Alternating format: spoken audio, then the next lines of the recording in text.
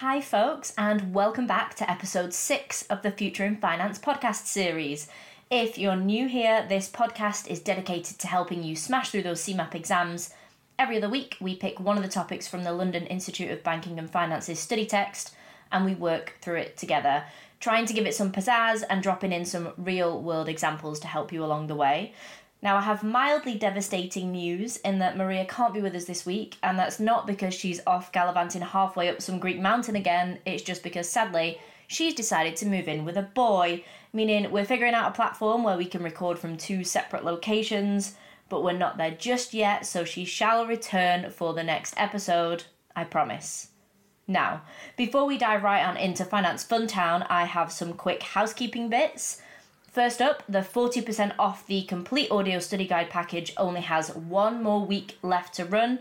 So if you haven't heard already, you can buy a complete audio breakdown, topic by topic, of the London Institute of Banking and Finance's study text to listen to on the go, and it means you can feel well smug this summer whilst drinking mojitos in a can from your back garden, all in the name of self-development.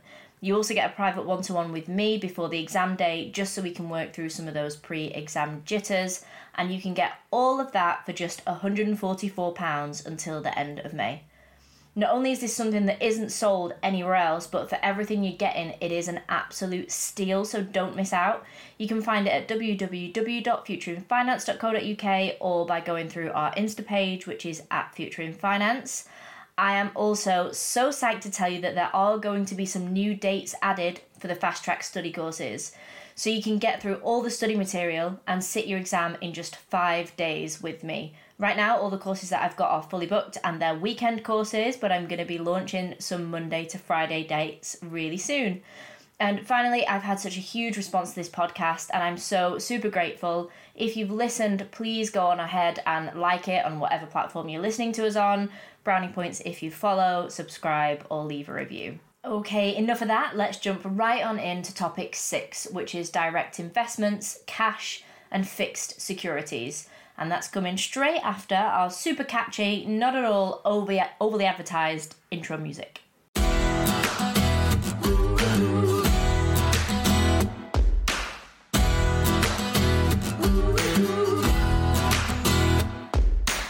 Alright, direct investments, cash, and fixed securities.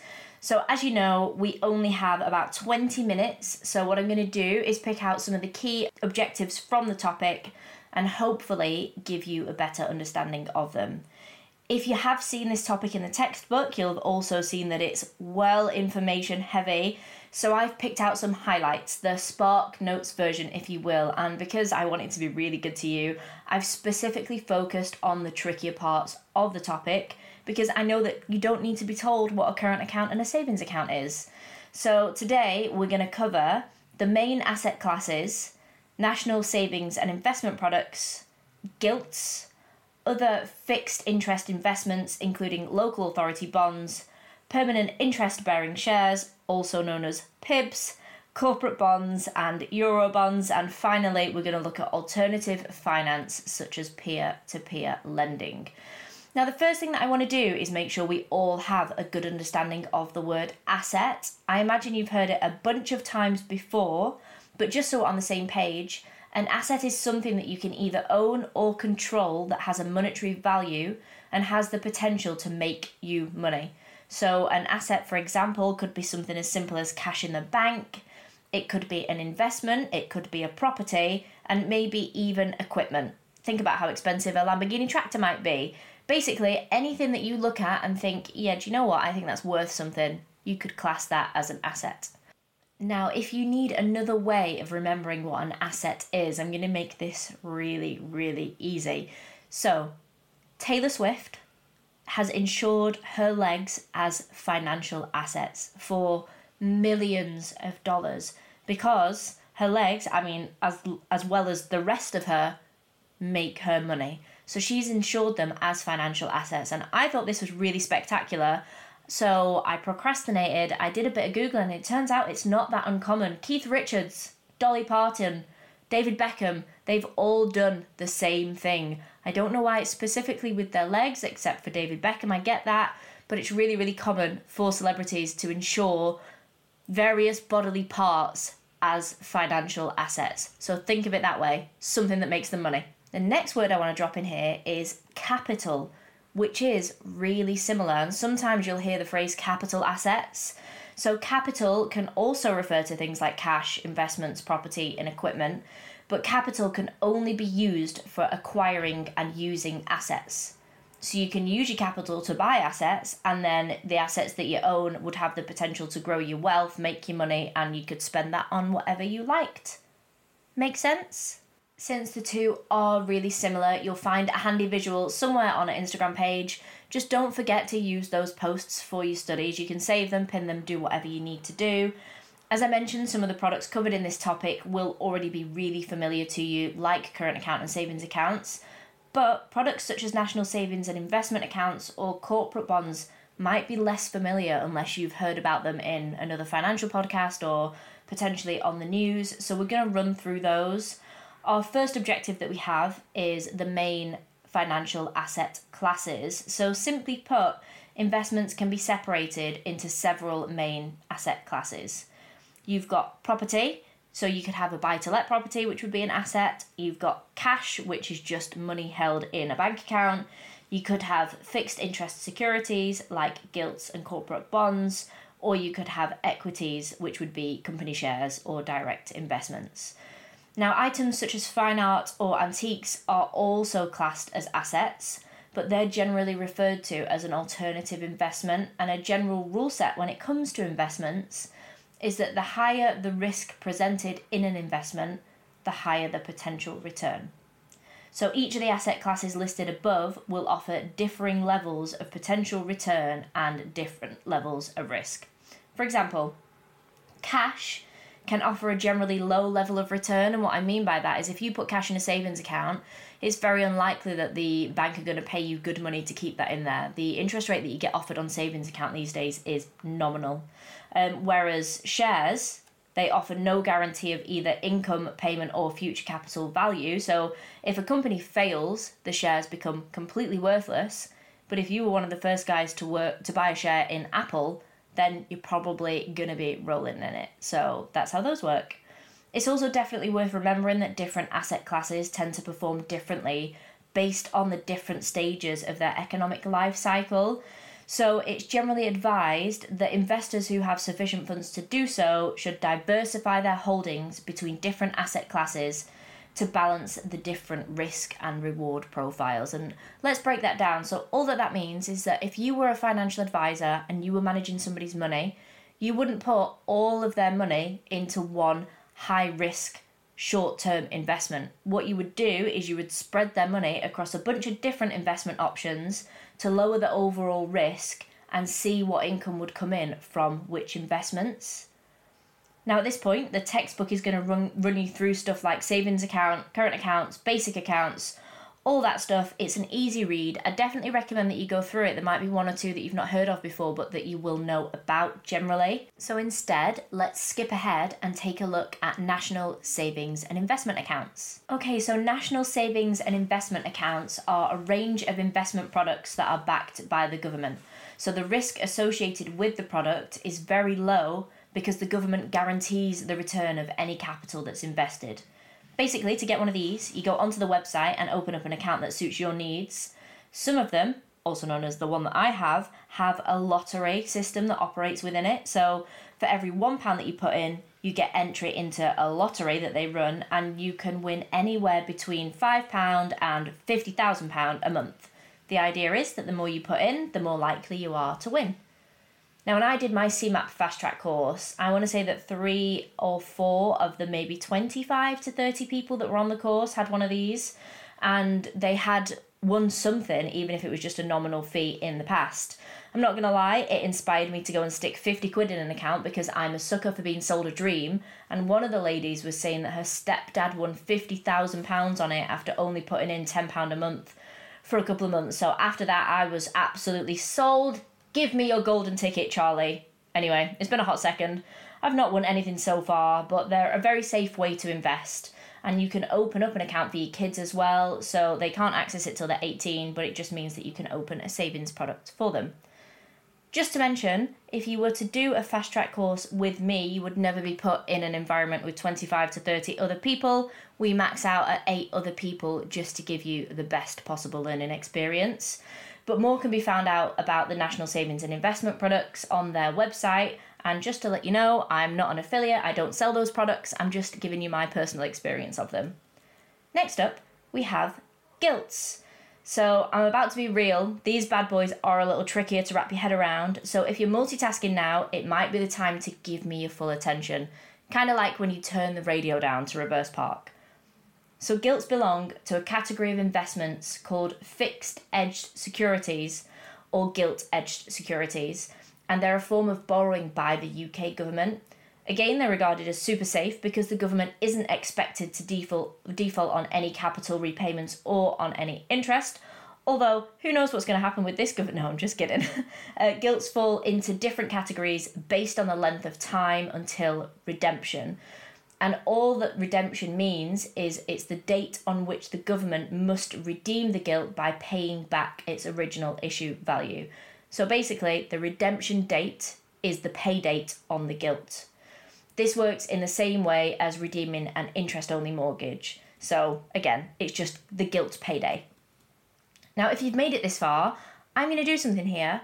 If you head on over to our Instagram page and you find the post linked to this specific podcast episode, which is episode 6, and it was posted on the 24th of May, leave a comment in here telling me that you've listened to the episode and you'd really like a freebie, and I will send you all the visual breakdowns for this topic to help you wrap your head around what's to come.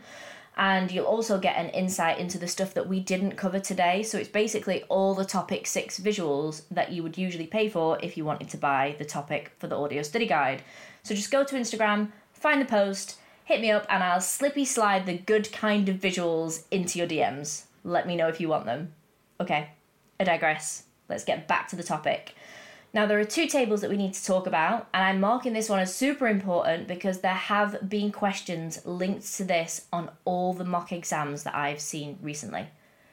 So the Financial Press and the UK Debt Management Office categorise gilts differently, and I'm pretty sure the only reason they do this is to con us out of this mark on the exam. So come and get those visuals because you might need them. According to the Financial Press, short-dated gilts have less than 5 years until redemption. Medium-dated gilts have 5 to 15 years till redemption. And long-dated gilts have more than 15 years till redemption.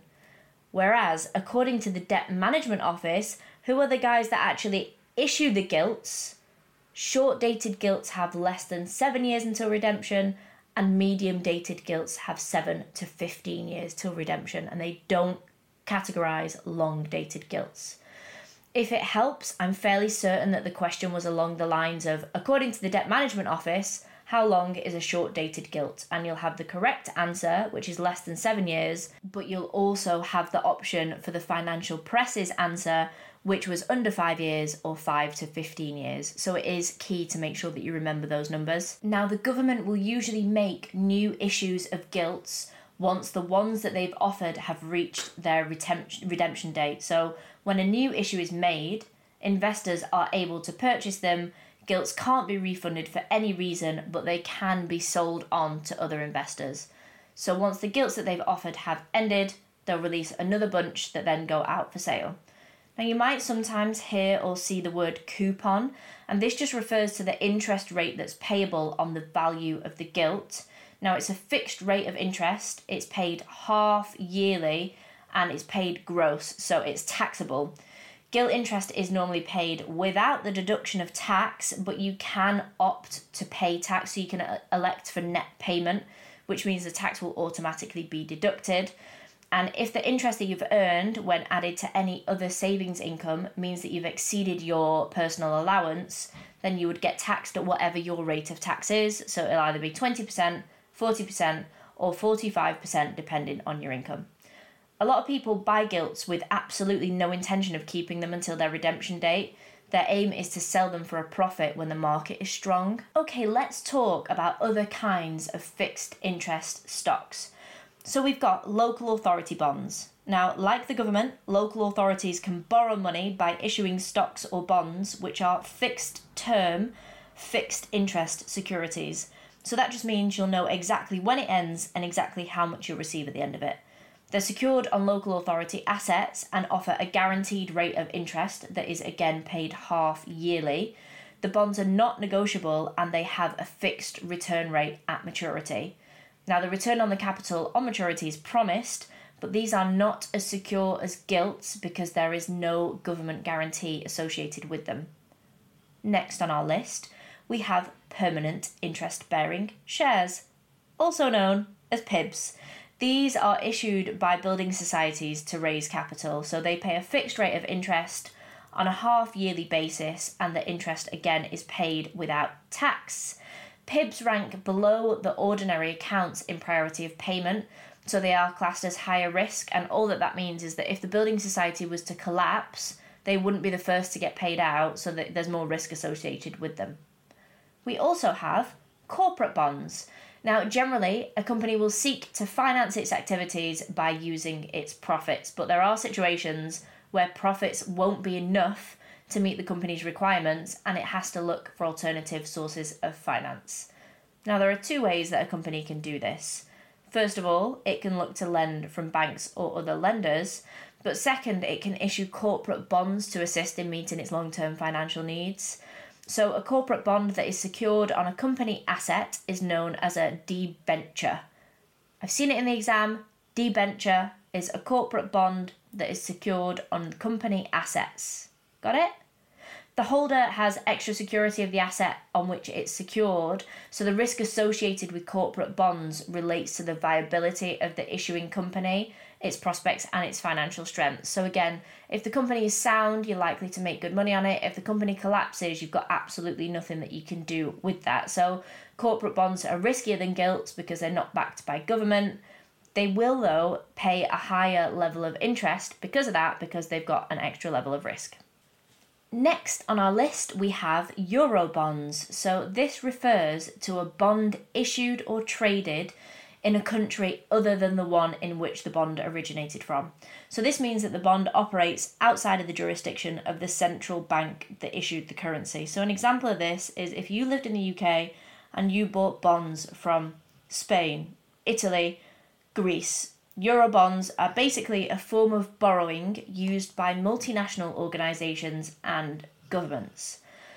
Now, I feel like it's really important to mention here that the majority of these products aren't meant for you and me, for Joe Blogs, for Sandry, next door neighbour. These kind of investments look for tens of thousands of pounds worth of contributions, if not more.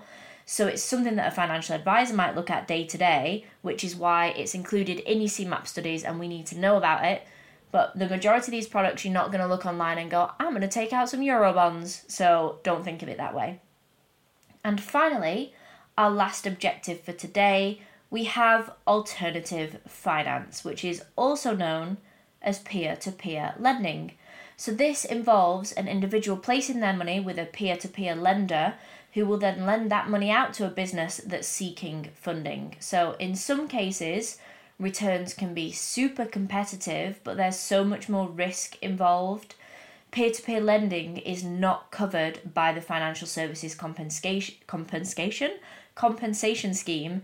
So if you lose out, there is no recourse for you to get any of that money back, which is why the payments can be quite hefty that paid out to you. You can make a lot of money if you make smart choices, but it's not always guaranteed, and you wouldn't manage that. It would be the peer-to-peer lending company that would manage that.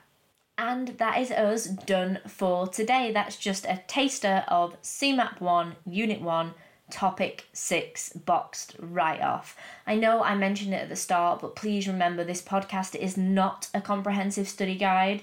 It's here to give you an insight into each unit and to support your learning for sure, but if you need more, you can head on over to the website, which is www.futureinfinance.co.uk.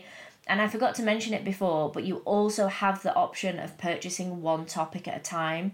So if you've got a really good handle on self-study, first of all, props to you.